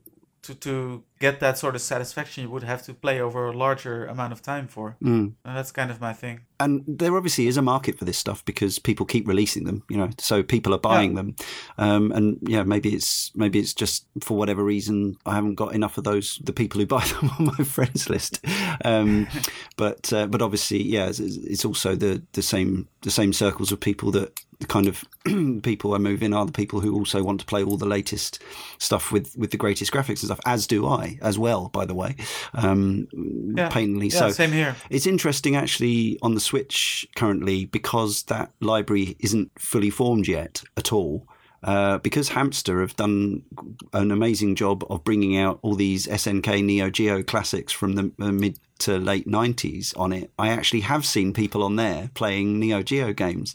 And I mean, it is such a thrill, I have to say, to have a Switch, a portable machine with a gorgeous screen where you can play these beautifully emulated Neo Geo games, and they only cost like £6 each. So it is great to see some people. I have actually seen people playing Metal Slug and Garrow and things like that recently on that system. So circumstances is a lot to do with it as well, I suppose. I hope it's a lot of people that might not have played those games before. Maybe so. What with MAME and all sorts of other places for people to play them as well, maybe people play modern stuff on their modern consoles and the retro stuff in other ways that don't necessarily show up online. Like there's so many ways that you can play. Yeah. But there's so many ways that you could play Joust, for example. That's true. Fair point. Yeah. Yeah. So talking of playing arcade games at home, there were a number of conversions, but not as many as maybe you might expect for a game like Joust. Certain games from this era were converted to like dozens and dozens of machines, and obviously this Joust has been re-released on, as we say, PlayStation and onwards in emulated form, but the actual conversions came to, as we mentioned earlier, there were 3 on different Atari systems. There was an Apple II version, a PC, MS-DOS version, ST, of course, Atari Lynx, as we said, a Mac and an NES version. Unofficial clones, apart from, what was it called? Ostron. Yeah, although I've just had a little look, and it was originally called Joust, except with 2 exclamation marks, which I suppose was their hoping to get round copyright. But they had to rename it Ostron at some point. Those weren't on the registered trademark, those exclamation points. So yeah. I like that name, though, Ostron. It's good. Unofficial clones. Sci-fi take on ostriches. Yeah. Can I read you the intro text Please, from Ostron? Absolutely. Because there's the bit of the sort of like "thy game is over." I think they're kind of playing on that and going for sort of like some medieval language. Good stuff. So, Ostron, hidden in the folds of time's cloak, there lie tales of the dark nights. But this is an age when myth and reality mingle. For lo, the dark nights are come, and you are the sole remaining keeper of an Ostron, and of the lore of the Eldrons. O white knight, prepare thyself, for thou art man's last hope. Beware the blue bearers and their masters, the green chasers. Be afeard of the red knaves, but be most on thy guard against the bedazzling dark knights themselves. Ooh. Take thy laser lance and mount. Wow. Sounds like Ostron had 4 enemy types in it. Yeah. Based on that blurb.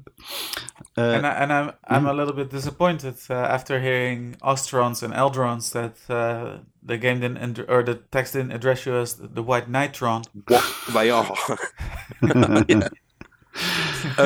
It actually nicked the prepare to joust buzzard bait from the first level, and I presume the other waves copy the text as well. So yeah, it was a pretty blatant copy. Well, as it was back in the day, yeah. Perhaps the more well-known Spectrum clone was Winged Warlords.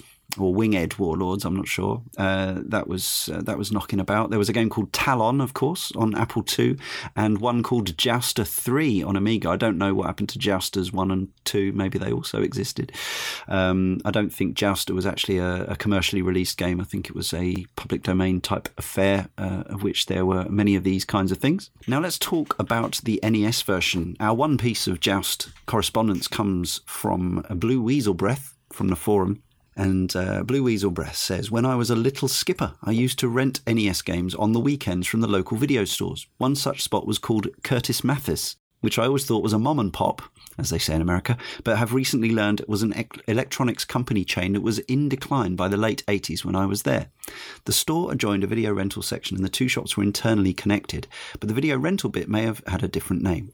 I hadn't started reading game magazines yet, so I used to pick games based on whether the boxes looked cool and whether I'd played them yet. One day I picked up Joust, thinking it looked interesting, but I was too young to have the word Joust in my vocabulary, so I presumed it was a made-up word like Gallagher, and I am almost positive I pronounced it Joust, as if it rhymed with Proust, which I had also never heard of. I had not yet seen the game in arcades, so as far as I knew, it was an NES original. The game was probably 8 or 9 years old at the time and definitely not cutting edge, but I don't recall being disappointed. Rentals in those days practically never had instruction manuals, so I had to figure out the game as I went. The game mechanics were different than anything I'd ever played, but also in retrospect very intuitive, because there were only a couple of buttons to try and only a couple of things that the bird rider would do. Once I smacked into the vulture dudes a couple of times, the mechanics became clear, and I remember having an increasingly groovy time with the addictive gameplay as I went along. One recollection I have was trying to figure out how close I was to beating the game, which in hindsight was folly. I saw the wave numbers increasing each time and would think, 10 waves, I'm almost done, or, there must be only 30 waves, I won! Oh no, wait, here's wave 31. I don't remember how far I actually got, and I can't even provide a rough guess, but since I've always been a fairly middling gamer my whole life, I have to imagine it wasn't anything impressive over the course of a weekend. Looking back, I don't recall if I ever rented Joust again, as I probably figured I'd gotten out of it all I was going to. I saw the arcade cabinet a couple of years later in a Pizza Hut or wherever, but I only watched the demo screen, and I think I didn't actually play it. Thinking back, though, it doesn't seem right that the only time I ever played Joust was on a single 2-day weekend over 25 years ago. So I looked online just now to see if there was a PC version I might have played and found a screenshot of Joust VGA for DOS that rang a bell. Now I remember. I definitely played that version for a few hours over a number of days or weeks, a couple of years after I first played the NES version. It seemed like a fine conversion, although I wasn't conversant enough with the mechanics of either the arcade or NES versions to note if anything was off. There certainly were no frills or additions. I respect that choice, but then again, the setting of the game with its fantasy medieval trappings, but also the suggestion of a post-apocalyptic future has always intrigued me, and I would have liked to see some backstory elements introduced in an enhanced version that filled in some of those gaps. The NES manual only says that the game takes place in an alien future in, quotes, hyperspace. Of course. Yeah. Overall, Joust is an elegantly simple classic game that is addictive on the basis of its clever mechanics and gameplay. And while it might be repetitive for today's gaming market, I'd play it again for a little while even now and probably have a damn good time. Thank you, Blue Weasel Breath. I think you probably would. And yes, so the NES version was coded in 1983, just a year after the coin-op came out, and it was coded by a certain Satoru Iwata. His first Famicom title. Iwata would later go on to code Balloon Fight, 1984 of course. Joust wasn't released on the NES until 1987. So not only is Balloon Fight a blatant Joust clone in a sort of Nintendo cutified way, it was converted by the very same man who would go on to become Nintendo president, the sadly missed Iwata-san. That's such a cool story. Yeah. I've mentioned before that I have worked for Nintendo of Europe, and I was doing a lot of the localization handling or project managing the localization of the Iwata Asks interviews during that period. And Balloon Fight came up, some interviews centered around New Super Mario Bros. Wii. Right. I'll go into the links a little bit later. I found it strange, or it has always frustrated me a little that we know Nintendo to really sail their own path and having set a lot of standards and created a lot of unique experiences, but they have definitely have been looking outward in the past absolutely. and copying other colleagues' concepts.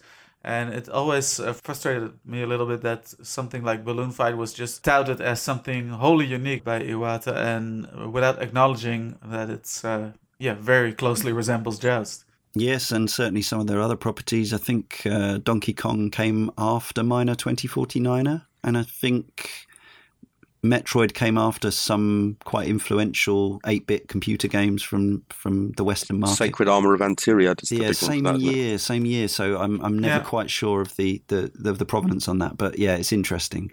Yeah, that said, though, Balloon Fight definitely has its own thing going for it. It's not a full copy, but it definitely copies the mechanics and the core idea of killing all the flying enemies on screen and flapping around to do so. Absolutely. Platforms in between. And I really like Balloon Fight, and there's probably, I would say, the most fun way to play it now is as part of the NES Remix packages on 3DS and Wii U, where you can play it in bite-sized chunks. But this is not the Balloon Fight podcast. It is Joust. And Joust got a sequel. But it's a curious one because it tanked horrendously and it wasn't available for a long time. So Joust 2, Survival of the Fittest, arrived 4 years after the original Joust, 1986, 4.5 years actually. Some of the same team. John Newcomer was still in charge. But it was a distinctly more powerful piece of hardware that it was running on, with more colours, sampled sound.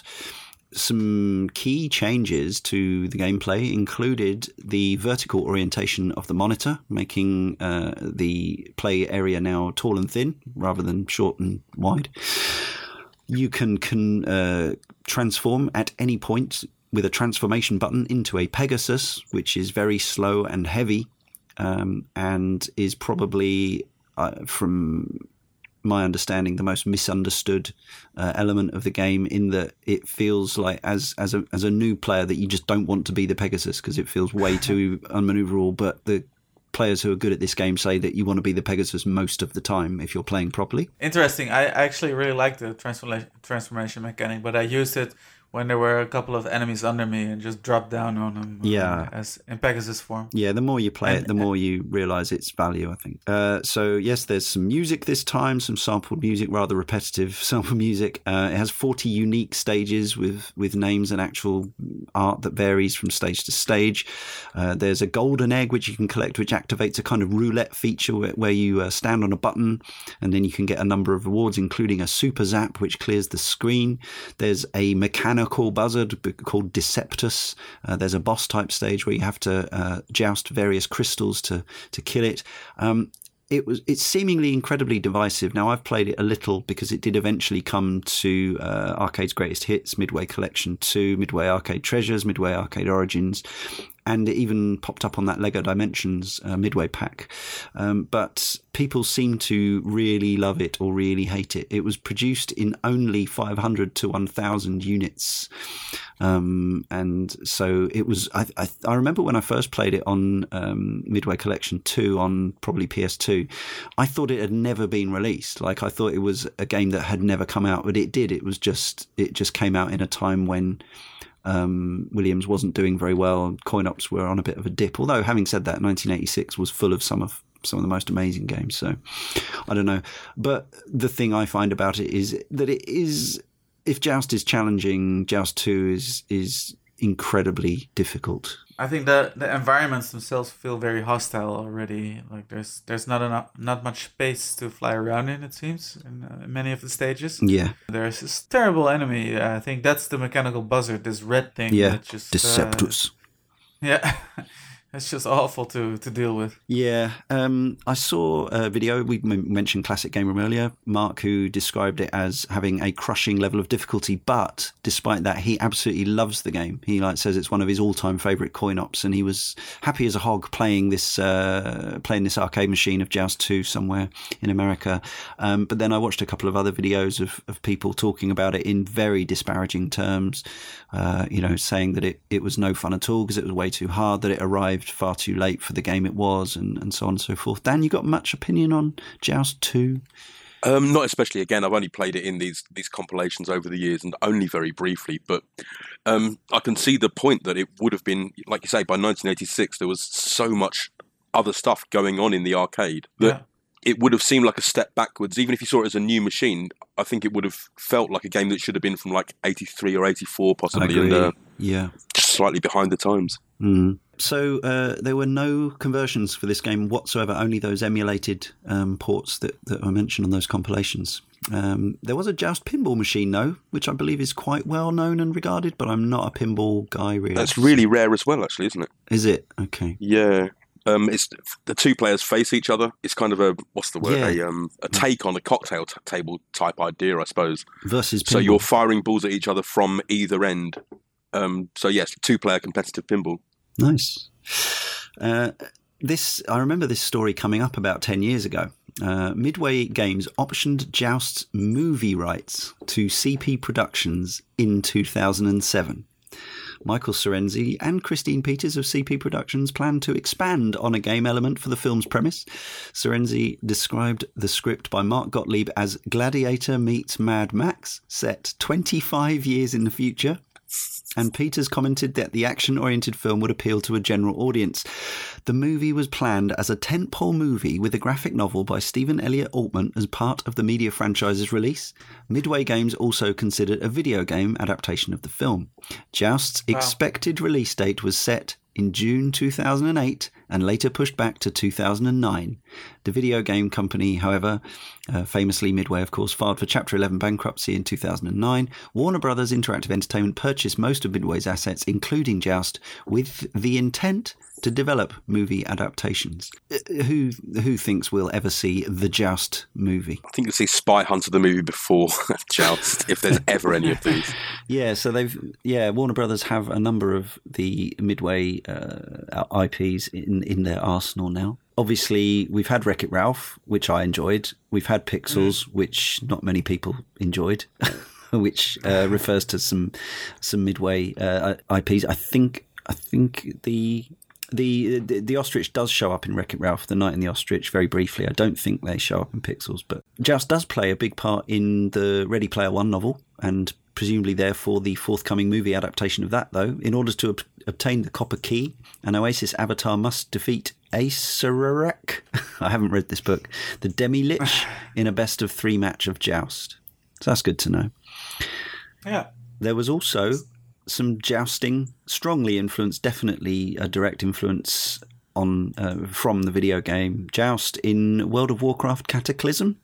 There's a Joust quest where players jousted on mounts. So that's a recent thing. Obviously, some people out there still remember it. Going further back, Shang Tsung's friendship in MK3 referenced Joust directly as well. There's also been references to it in Robot Chicken, which I do know, and Code Monkeys, which I don't. Now, a few of our faithful Twitter followers do remember Joust enough to give it a little 3-word review. Follow us at Kane and Rince. Let's start with Dan and Craigity Craig. Craigity Craig gives us Balloon Fight Origins. Genuine Bragg says Bird Bum Bounce.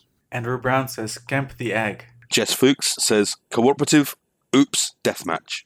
And Freelance Police says Satisfying Ostrich Flying, which scans beautifully. Thank you, everybody. I didn't know we'd get any for Joust, but it seems a few of you have played the mighty buzzard bird battling game.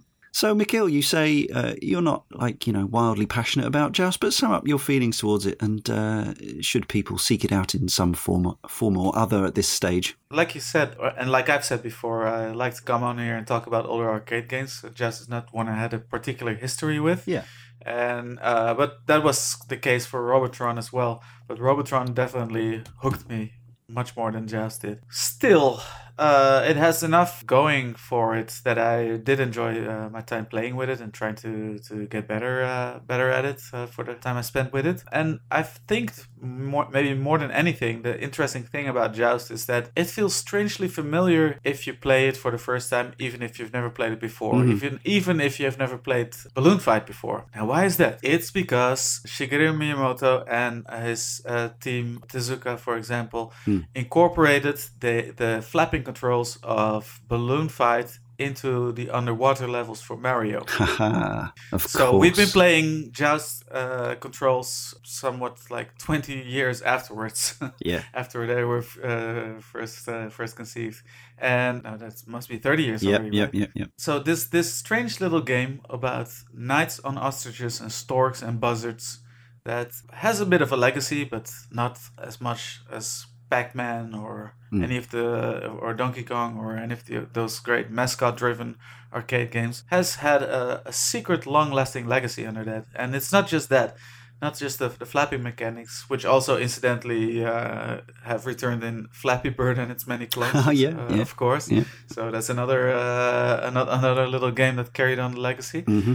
But we could also we've mentioned many games already before that I wanted to bring up. Yeah, we've mentioned the first Mario Brothers, of course, which Dan said is the opposite of Joust. You knock enemies from under them.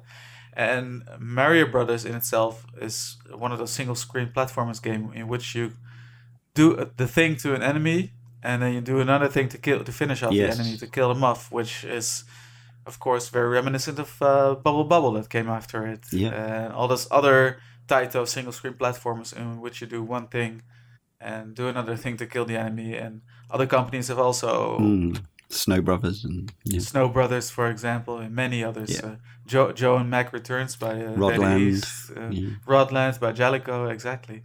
So I think it's safe to say that that whole subgenre, that niche genre of arcade games, has its origin in Joust as well, maybe indirectly. Yeah. So, yeah, despite its, at least in my mind, its unassuming nature, it's a game with quite a far reach. Still nice to play, and there's something undoubtedly cool and outlandish, which speaks to me about knights in armor riding huge birds. I mean, I find ostriches majestic, both majestic and comical already in their own nature. Amazing things. I have a fondness for ostriches, and I mean, what's more cool than a knight riding an actual ostrich, right? So yeah, I mean, I have a fondness for Joust for certain, just not as much as other arcade games of the era. And I mean, if you look at its now well-documented history and its legacy, I definitely would recommend people to try out and play it and maybe see if you could get into it. Yeah, I go along with that. Like, I don't have quite the same level of out-and-out enthusiasm for Joust as I do for some other games of the era, but I do have a lot of affection for it, and I think it's as much as it's the fact that I've played it on and off on various formats over a very long period of time. I mean, there's reasons for that in itself. It's what it represents, which is it does represent a time when the mainstream industry was less afraid of taking chances with settings and scenarios, and it represents a time when, obviously when the arcades were massive, but also when game art was more daring and dynamic, and things were less kind of focus tested and whatever else. And don't get me wrong, I'm not just being pure rose tinted spectacles. Everything was better back then, because I don't even believe that. In many ways, there's never been a better time to be a gamer, and there's loads and loads of amazing stuff coming out and happening.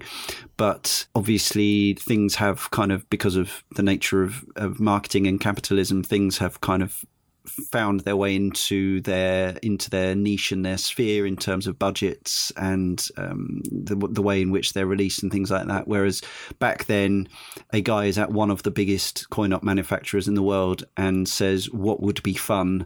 How about this game with ostriches bouncing on each other? And they just go with it and they make it, and they sell tens of thousands of units, and the game lasts in some form or other for decades and is still being re-released in some format 34 years later, the last count, because the Lego Dimensions was last year.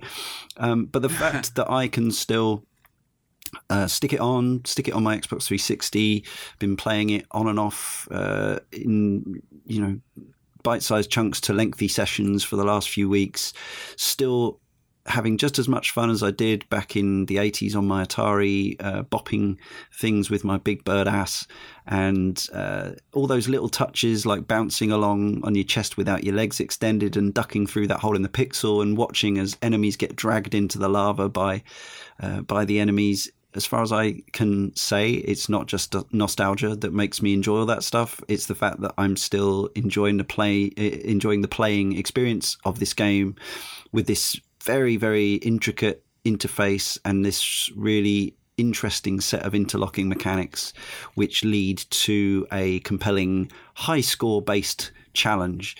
Like, this is not a game where you will come away saying necessarily, how much, how many deep emotions you felt or whatever, but it is a game that can give you a lot of laughs and a lot of little bursts of endorphins and satisfaction. And as I say, actually thinking back to the art of the game and the setting of the game, it did fire off my imagination to an extent, and still does to an extent. When that lava troll arm comes out the fire, I'm still thinking, what does he look like? Like, I know he doesn't look like anything. It's actually a separate, like, it doesn't even have an arm. It's just a hand.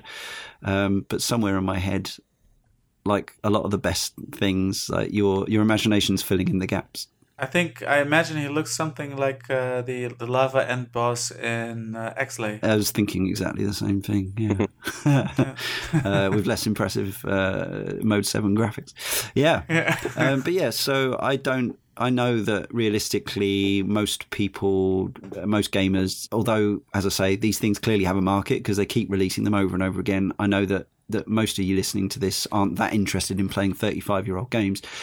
But if you fancy a decent purchase, I would recommend Midway Arcade Origins on the Xbox One, if you've got one of those. I know it's not the most popular console around at the moment, or on the Xbox 360. You can download it for 15 quid. It's got loads and loads of these games on it. Some of them play, perhaps better than others in the modern sense. But Joust is on there, Robotron's on there, and some other really cool stuff is on there. So you're sure to find some favorites on there. Absolutely, yeah. And even if you're just interested in the history of the medium, which you probably are because you listen to Cane and Rinse, it would be a worthwhile purchase. So check that out. And let's conclude with our guest, Dan. Yeah, I think as we've sort of been talking over this, and as Michiel mentioned, things like Bubble Bobble being sort of not quite direct descendants, but there is some lineage that seems to be there. And then mentioning the Mario swimming made me think of Alex Kidd's Pedicopter. And that's the same kind of mechanic. And if something hits you on the top of the helicopter, you die. And so I think there's all sorts of games that have been influenced by this, maybe not in like really direct ways. I was trying to think all the way through of another game where eggs hatch, and it's time imperative that you collect the eggs or collect whatever they hatch before the end. And I can't think of it, but there's a handful that... It's a recent... I've been searching it because I'm thinking of it right now. Sorry to interrupt. Yeah, I was trying to think of ways to search for it, and I really couldn't something figure out a way. That springs to mind immediately is Drog. Oh, yeah. Yeah, yep.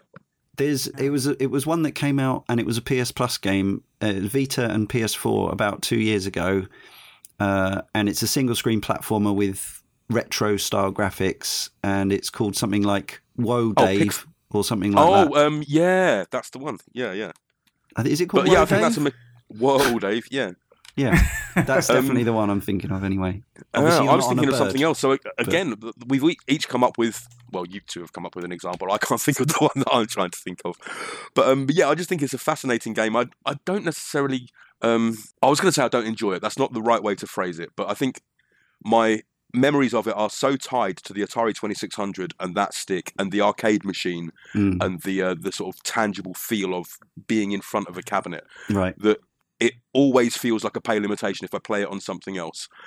But that's not to say I can't dip in for 5 or 10 minutes and enjoy it. And I think, again, I probably always say this, but from a historical perspective, if you haven't played it before, again, it's just part of that pantheon that you need to go and experience at some point to try and get your head around where all these ideas went and came from. Yeah, well said. And I it's particularly interesting, Nikhil's. Well, I think between us, actually, we've all identified some interesting, some influences that perhaps we hadn't even contemplated before recording began. So, yeah, that's quite cool. But yes, interesting game, and it's been fun to talk about. How about the bottom bounce? Well, Mario, right? Absolutely, yeah. Bottom bouncing is absolutely core to everything in gaming. Yeah. Even Telltale's The Walking Dead somehow, probably. I don't know about that. Anyway, so it remains for me, Leon, to thank Michiel, Dan, and Editor Jay, as well as our correspondents, and of course to all of you for listening, as always. And remember, if you've enjoyed this and other shows, please consider heading to our Patreon page, patreon.com/CaneandRinse, and if you donate that to minimum of $1 per month or more if you wish, if enough of you do that, by the end of November, if we hit our target, $3,000 a month, we'll be making twice as many Cane and Rinse podcasts next year and beyond, potentially. So please do think about that. It'll be much appreciated. And also, of course, I have to tell you that next time, in issue 279, the Glyphs That Keep On Giving, our Legacy of Kain Soul Reaver podcast. Until then, thy game is over.